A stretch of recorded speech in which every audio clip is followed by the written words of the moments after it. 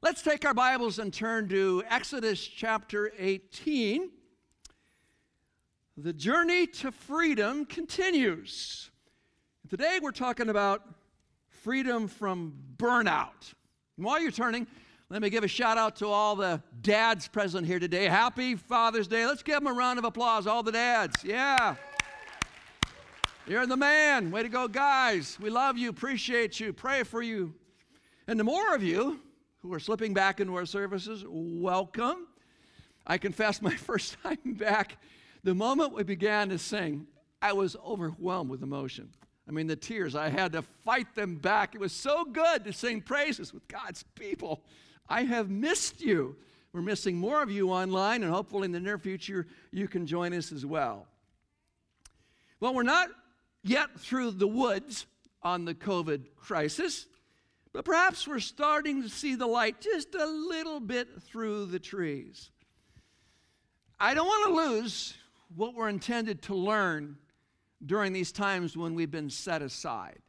I want there to be some carryover of lessons learned when we return to normal, or maybe we should say the new normal.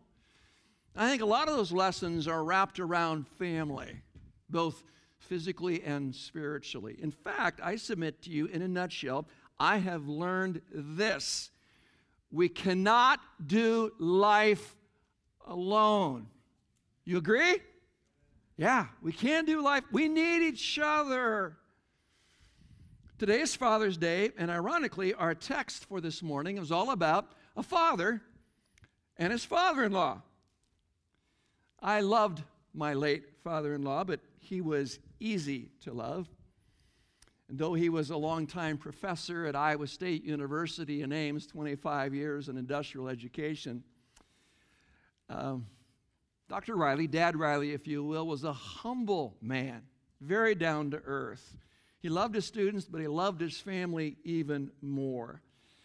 And to me, the greatest legacy he left is the fact that, including my wife Karen down here, the oldest of five, all five of those kids are passionately following Christ. And I say thank you, Dad Riley.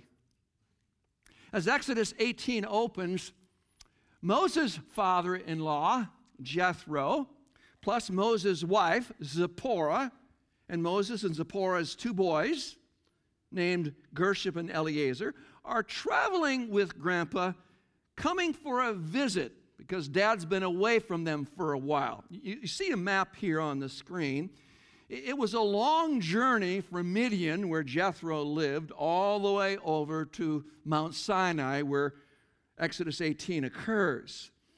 And I have to believe that, being the fact that they are apparently separated for a long time, and I'm piecing this together, that while Moses was leading Israel out of Egyptian bondage, Zipporah and the kids went to stay with Grandpa and Grandma for a period of months. They were separated.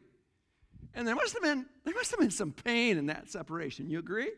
When you're away from family, it's hard. On a lighter note, do you suppose that Moses cleaned his tent before the family arrived? Nothing cleans like company coming. Especially when that company includes your wife. I speak from experience.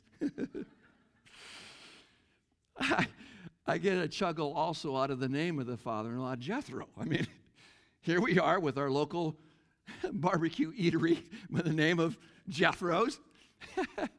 And I grew up in a generation where we watched the Beverly Hillbillies. Anybody watch that? Remember the character in that story called Jethro Bodine, the crazy cousin, kind of corny?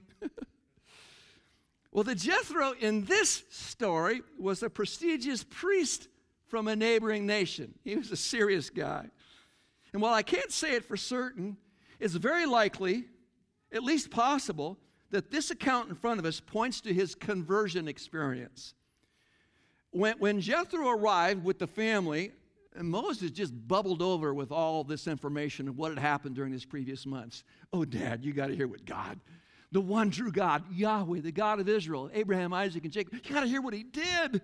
He talks about all these 10 plagues, the last plague. He talks about the Passover, talks about their journey through the Red Sea and the giving of manna from the heavens and the water from the rock. And Jethro is just blown away by what he hears. And he makes a dramatic statement, and then he took a dramatic action. We pick it up in verse 10 of our text. Upon hearing this, Jethro said, "Blessed be the Lord," that's the name Yahweh, the I Am, "who has delivered you out of the hand of the Egyptians and out of the hand of Pharaoh, and has delivered the people from under the hand of the Egyptians." Now watch this next phrase. "Now I know." That tells me he probably got converted here. "Now I know that the Lord is greater than all gods," because in this affair they dealt arrogantly with the people. And then he shows the fruit of his conversion. If you really come to faith in Christ, it will show.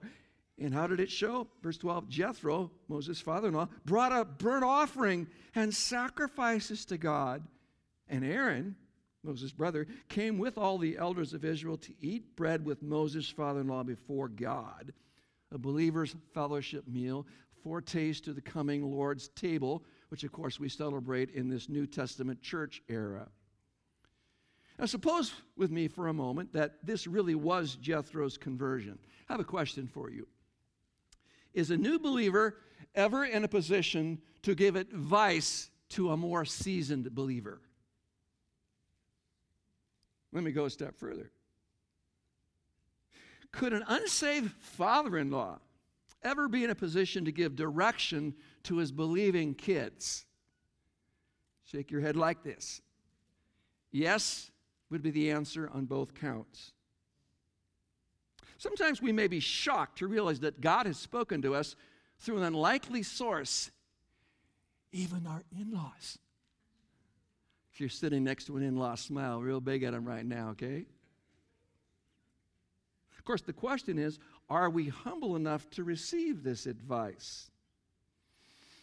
Most of you know that I'm the counseling pastor here on staff, and when people come to me for counseling, I often ask them to sign off on 4 things before I agree.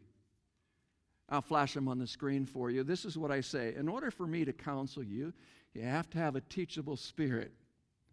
You can't be a know-it-all. Number 2, you got to give me some time. This didn't happen overnight. It's not going to be overcome overnight. Number 3, you got to be willing to do homework. You got to have some skin in the game. You got to be invested. More growth will occur outside the counseling room than inside if you do your homework.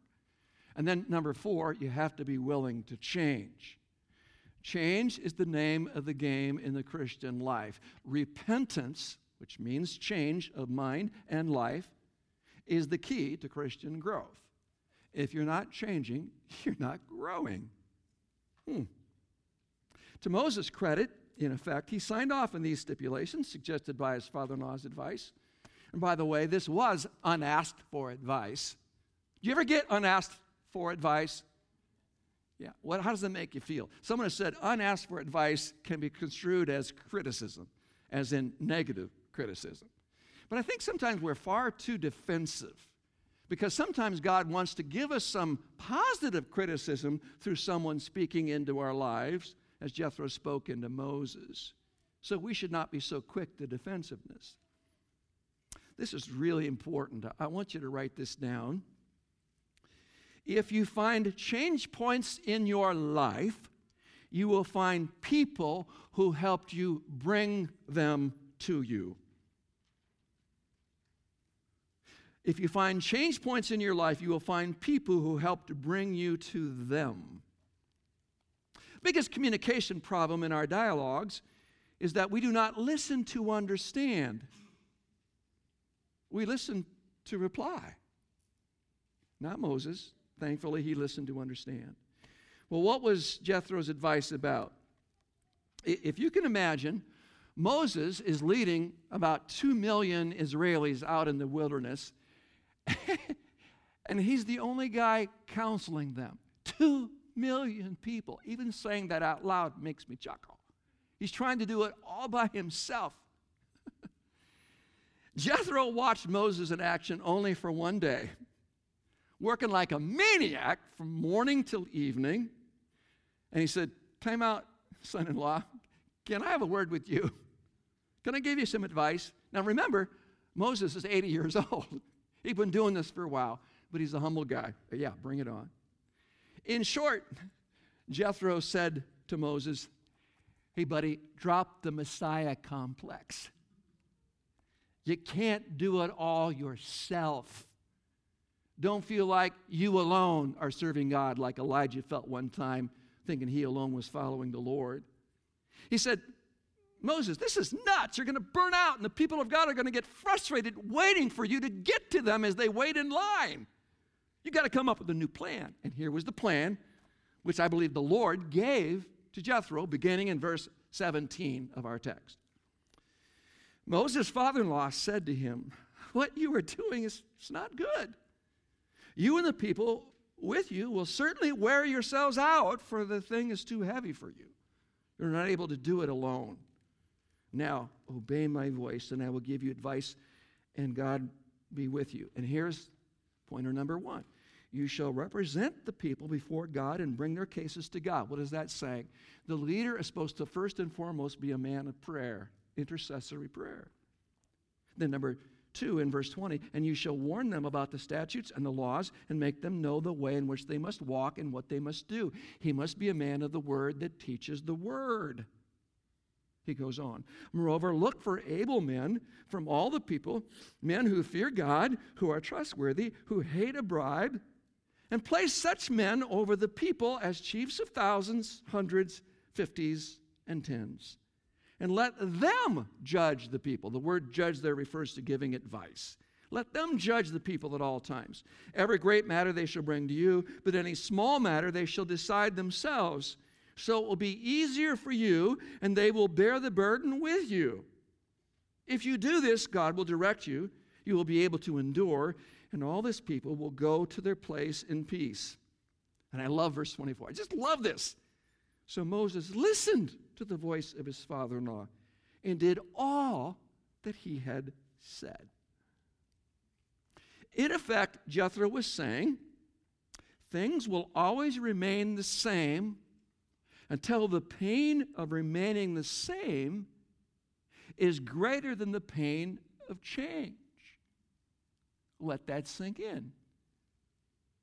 That's where some of you are today. That's where America is even as I speak. Our nation needs to hear and read this quote. We're in deep trouble. We all know that. We're all staggered by what's going on nationally.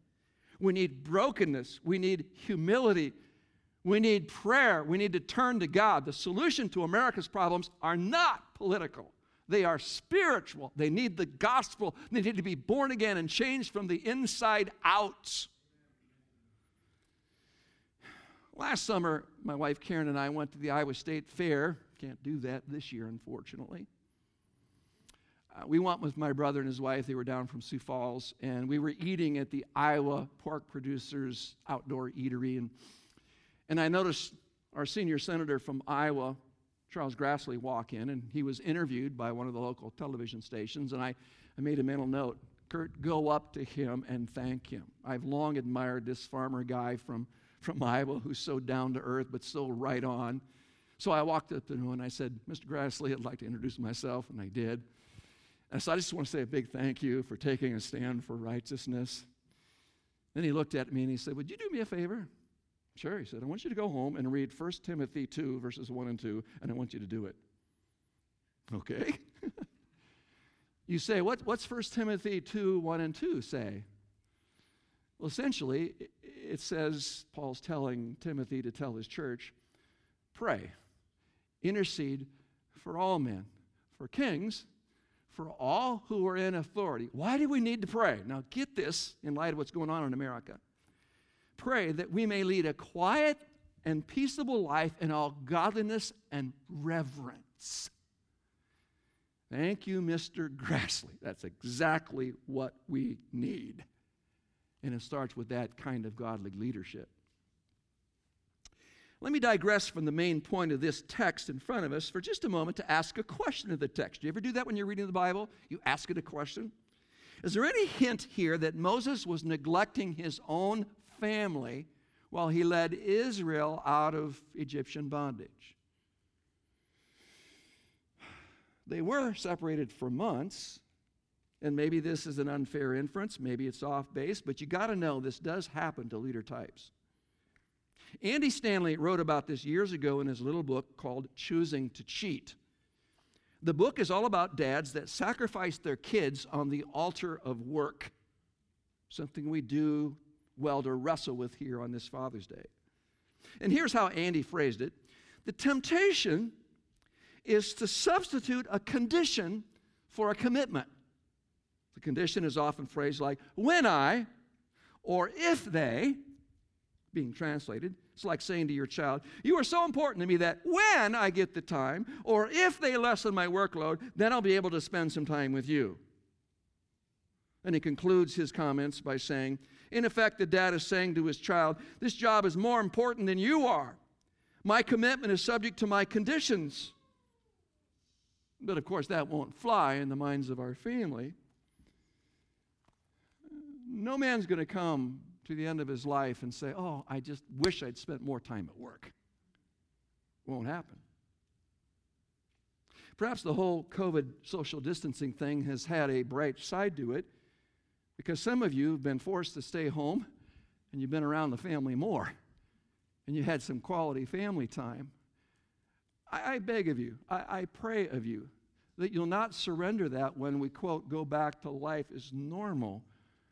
Prioritize God and prioritize your family in the things of God. When Andy's kids were growing up, at least twice a week at bedtime, he would ask each of them a series of questions. And dads, on this Father's Day, I want to challenge you to ask your kids these questions regularly. Here they are. Is everything okay in your heart? Did anyone hurt your feelings today? Are you mad at anyone? Did anyone break a promise to you? Is there anything I can do for you? You're trying to win your child's heart. You're not just a Gestapo yelling orders. You're trying to listen to their heart. You got to grab their heart if you're going to win them for the Lord. This is a helpful tool. These questions are to put into your parental toolbox. But back to our text, the most obvious theme of this passage is the importance of delegation, or if you will, the principles of leadership. And if you compare Exodus 18, for example, with Acts chapter 6, where they chose deacons in the New Testament, you're going to see some parallels, guidelines for selecting qualified leaders in a godly context. Now, all of these principles are wrapped up in the 21st verse of Exodus 18, and here they are. How do you choose men to lead? Well, first of all, you got to choose men of ability, able men. Choose men of spirituality, men who fear God. Choose men of honesty, guys who are trustworthy. Choose men of integrity, men who hate a bribe. They won't take money under the table that the government knows nothing about.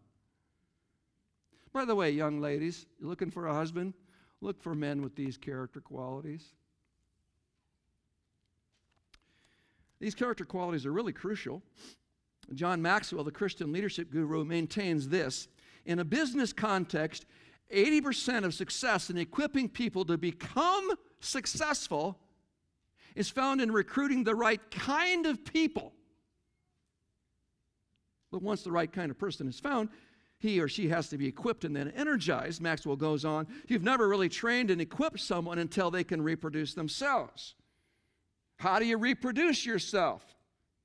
People learn best by watching.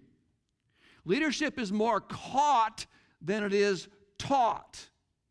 You teach what you know, but you reproduce who you are, what you are. That's what they get. 5 steps of equipping are rather self-evident. Seems simplistic, but here they are. I do it. I do it with you. You do it while I'm with you. You do it on your own. And you do it and somebody else learns from you. That's the principle of reproduction, multiplication. It's 2 Timothy 2:2, where Paul told Timothy, the things which you heard from me among many witnesses, the same commit to faithful men who will be able to teach others also. Hey, when it comes to discipleship, there is no elevator to success. We have to take the stairs. I can't preach one message and suddenly everybody is fully discipled. No, this is a journey. This takes effort. It's what church life is all about. In Moses' case, he had to recruit and train key leaders to counsel those in the following groups. You see it in the text. The first tier leaders were there to shepherd thousands. Second tier leaders to shepherd hundreds. Third tier leaders to shepherd 50s. Fourth tier leaders to shepherd 10s. Can you see the parallel to our leadership structure here at Saylorville? We've got pastor elders, that first tier. Church staff, second tier. Deacons, third tier. And the fourth tier involves our cell group leaders and all of our church workers. And every one of you is equally important if we're going to minister to a large group of people.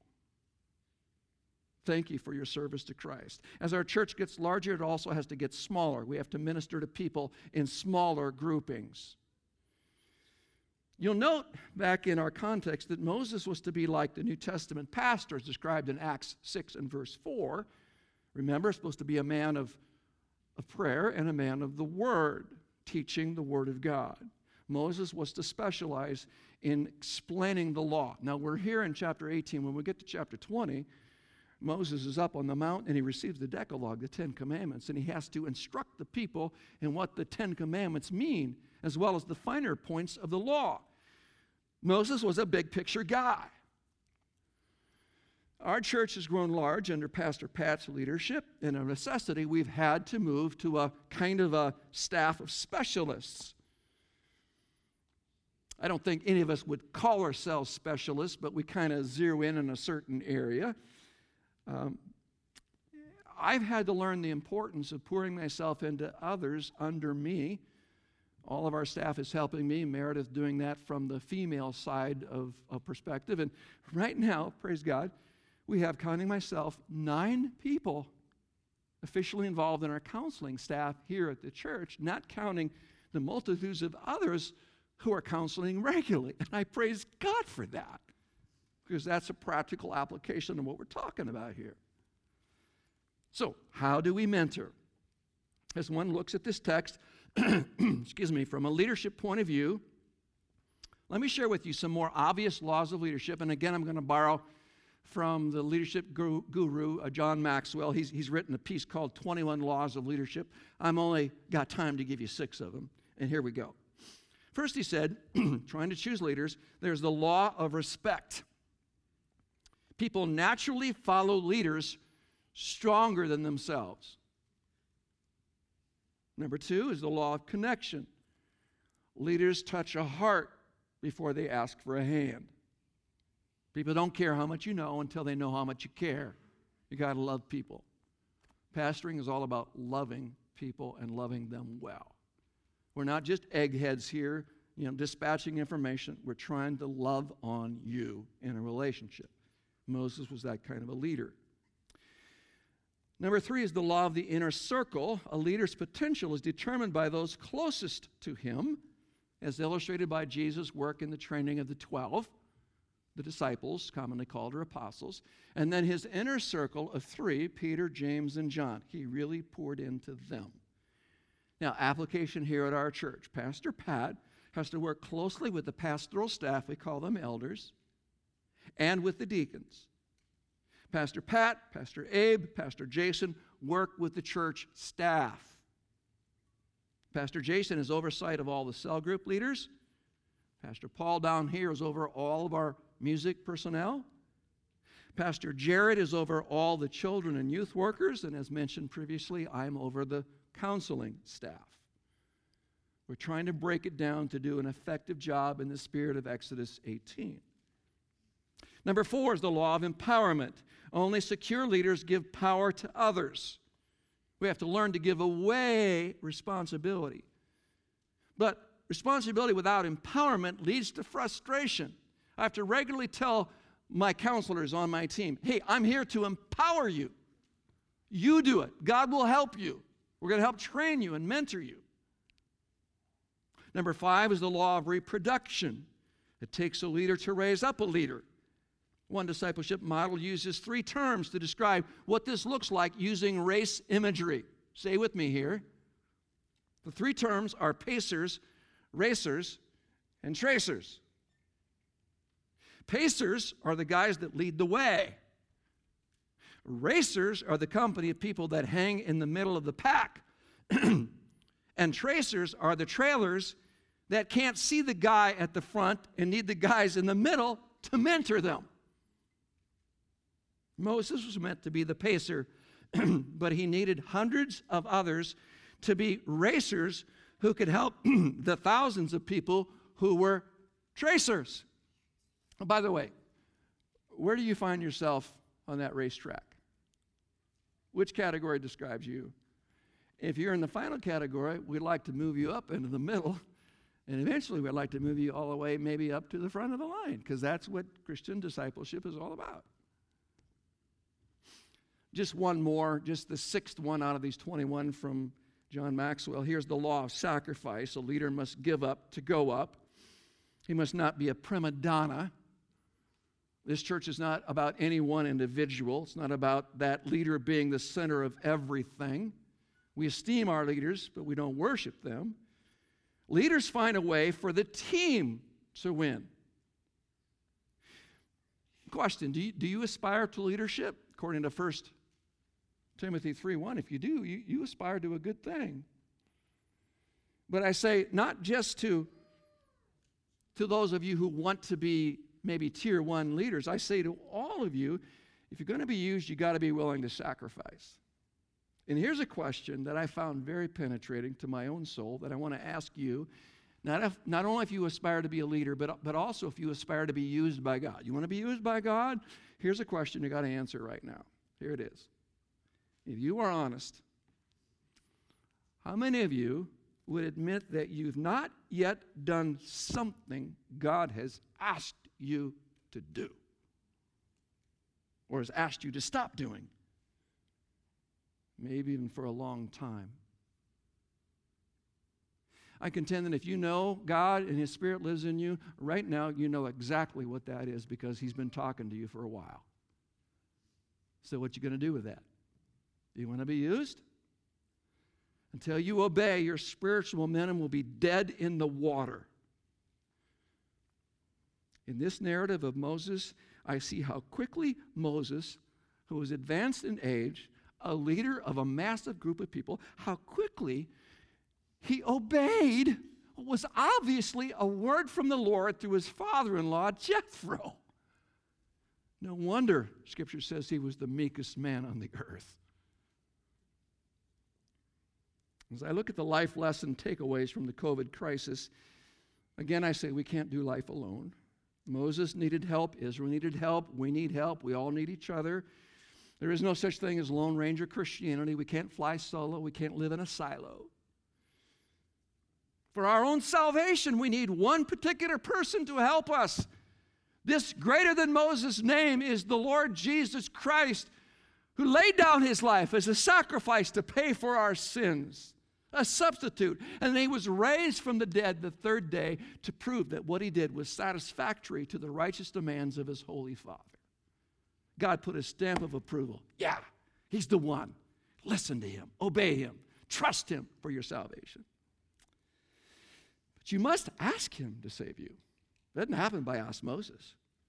We can't continue thinking that we can do it ourselves or somehow we can contribute. You know, God does his part and we do our part. No. Salvation's by grace alone. It's the gift of God received by faith. Question. Have you received God's salvation through Jesus Christ by faith? Have you been born again? You can be today if you reach out and say, yes, Jesus, I claim you. I want to close with a simple illustration of what I've been trying to teach you today.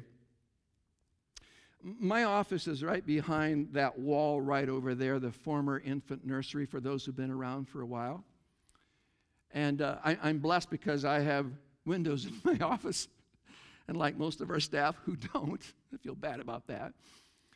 But I I have watched out my window that there's a downspout that comes down under the eaves and curves around and goes down along the brick siding. And there's a little gap between the eaves and the wall and the downspout. And in that area, Mama Robin has built her nest. And I had a front row seat to watch her raise her family. Now, I do work while I'm in there. I want you to know that. I don't just stare out the window all day. But on occasion, I enjoy watching a little bit of Robin family life. And it isn't just the mommy Robin that takes care of the eggs and feeding the kids. Did you know that? When they pair up, these robins, they both serve equally. Daddy sits on the eggs and helps hatch them too. He helps incubate. And once the babies are alive and out there doing their thing, then Daddy helps to bring in some of the worms too. Both Mommy and Daddy are active, feeding the babies. And I also noticed, this really kind of shocked me, they worked in cooperation. I don't know which parent is which, to be honest with you, but one of them was there and the other one flew up, and the one that flew in, he dropped his load of worms into the other parent's mouth, who in turn fed the babies. And I'm sure they did it the opposite way too. So they were working in tandem, in cooperation, daddies and mommies together. And one day, I raised the window shade and looked out there and I thought, they're gone! The babies have flown the coop. They've been raised and flown away. Isn't that the object of baby Christians too? It is. This is going to sound weird to you, but I envision all of you, a bunch of baby robins out there with your beaks open right now. Feed me. Feed me. Now, I'm not going to give you worms, but I'll give you the word, okay? And I just love it when people say, yo, feed me, I'm hungry, feed me. Because we want you to grow up and mature and be spiritual leaders and raise your own families for Jesus Christ. That's what church is really all about. As I look at Ephesians 4:11-16, I find the job description for pastors, all of us on pastoral staff, all of us as elders. What are we supposed to do? We are supposed to equip the saints, that is the believers, for works of service, works of ministry, for the building up of the body, leading to, as it says in verse 12, until they become a mature person, until they come into the likeness of Jesus Christ. Christ likeness is the goal. That's the goal here. More people, more like Jesus, right? You've heard that? Yeah. We give them roots so we can give them wings. So we can't do life alone. The COVID quarantine teaches me we need each other. And I'll put a wrap in this message by sharing a very important point with you. Here at the church, we're reading a book called Next, as we look into the future for all of us. What does next look like way down the line as we plan for succession? What does it look like? Here it is. A leader's lasting value is measured by succession. Moses eventually handed off to Joshua, but long before that, he handed off to thousands of other leaders who helped care for the flock. And that is godly leadership. Back to the dads in the home. Mentoring your kids is godly fathering. Don't farm that out to anybody else. The church, the school, whatever. No, that's on you guys. Take a page out of Moses' manual. Bring the family alongside and equip them to help you in propagating the gospel and pursuing the kingdom of Jesus Christ. Let's be a church that practices biblical discipleship. Would you pray with me? Lord, help us to be that kind of a church that doesn't get satisfied simply with people coming to Christ. That's wonderful. We just desperately want to see more and more souls saved, but help us to do a good job equipping them so they can grow up and reproduce. Help us to develop more and more leaders and mentors in our church. Give us strength toward that goal. And Lord, as Mr. Grassley challenged me last summer, I do pray for our country, for our president, our vice president, for our senators and congressmen, our Supreme Court justices, for all who are in authority. I pray, God, that you'll give them grace and wisdom. I pray for a spiritual awakening. I pray for a brokenness of repentance. And I pray for an outbreak of intercessory prayer. Oh God, save us as a people. But you have to begin by doing that one-on-one with us. And if someone here, Lord, doesn't know Jesus, would you save them today? Would you open their eyes and may they say yes to Jesus, repenting of their self-trust and turning to Christ trust instead. We love you. We bless you. We want to be a church that's all about biblical discipleship. Help us toward that goal, we pray in Christ's name. Amen. Would you stand with me as we sing together?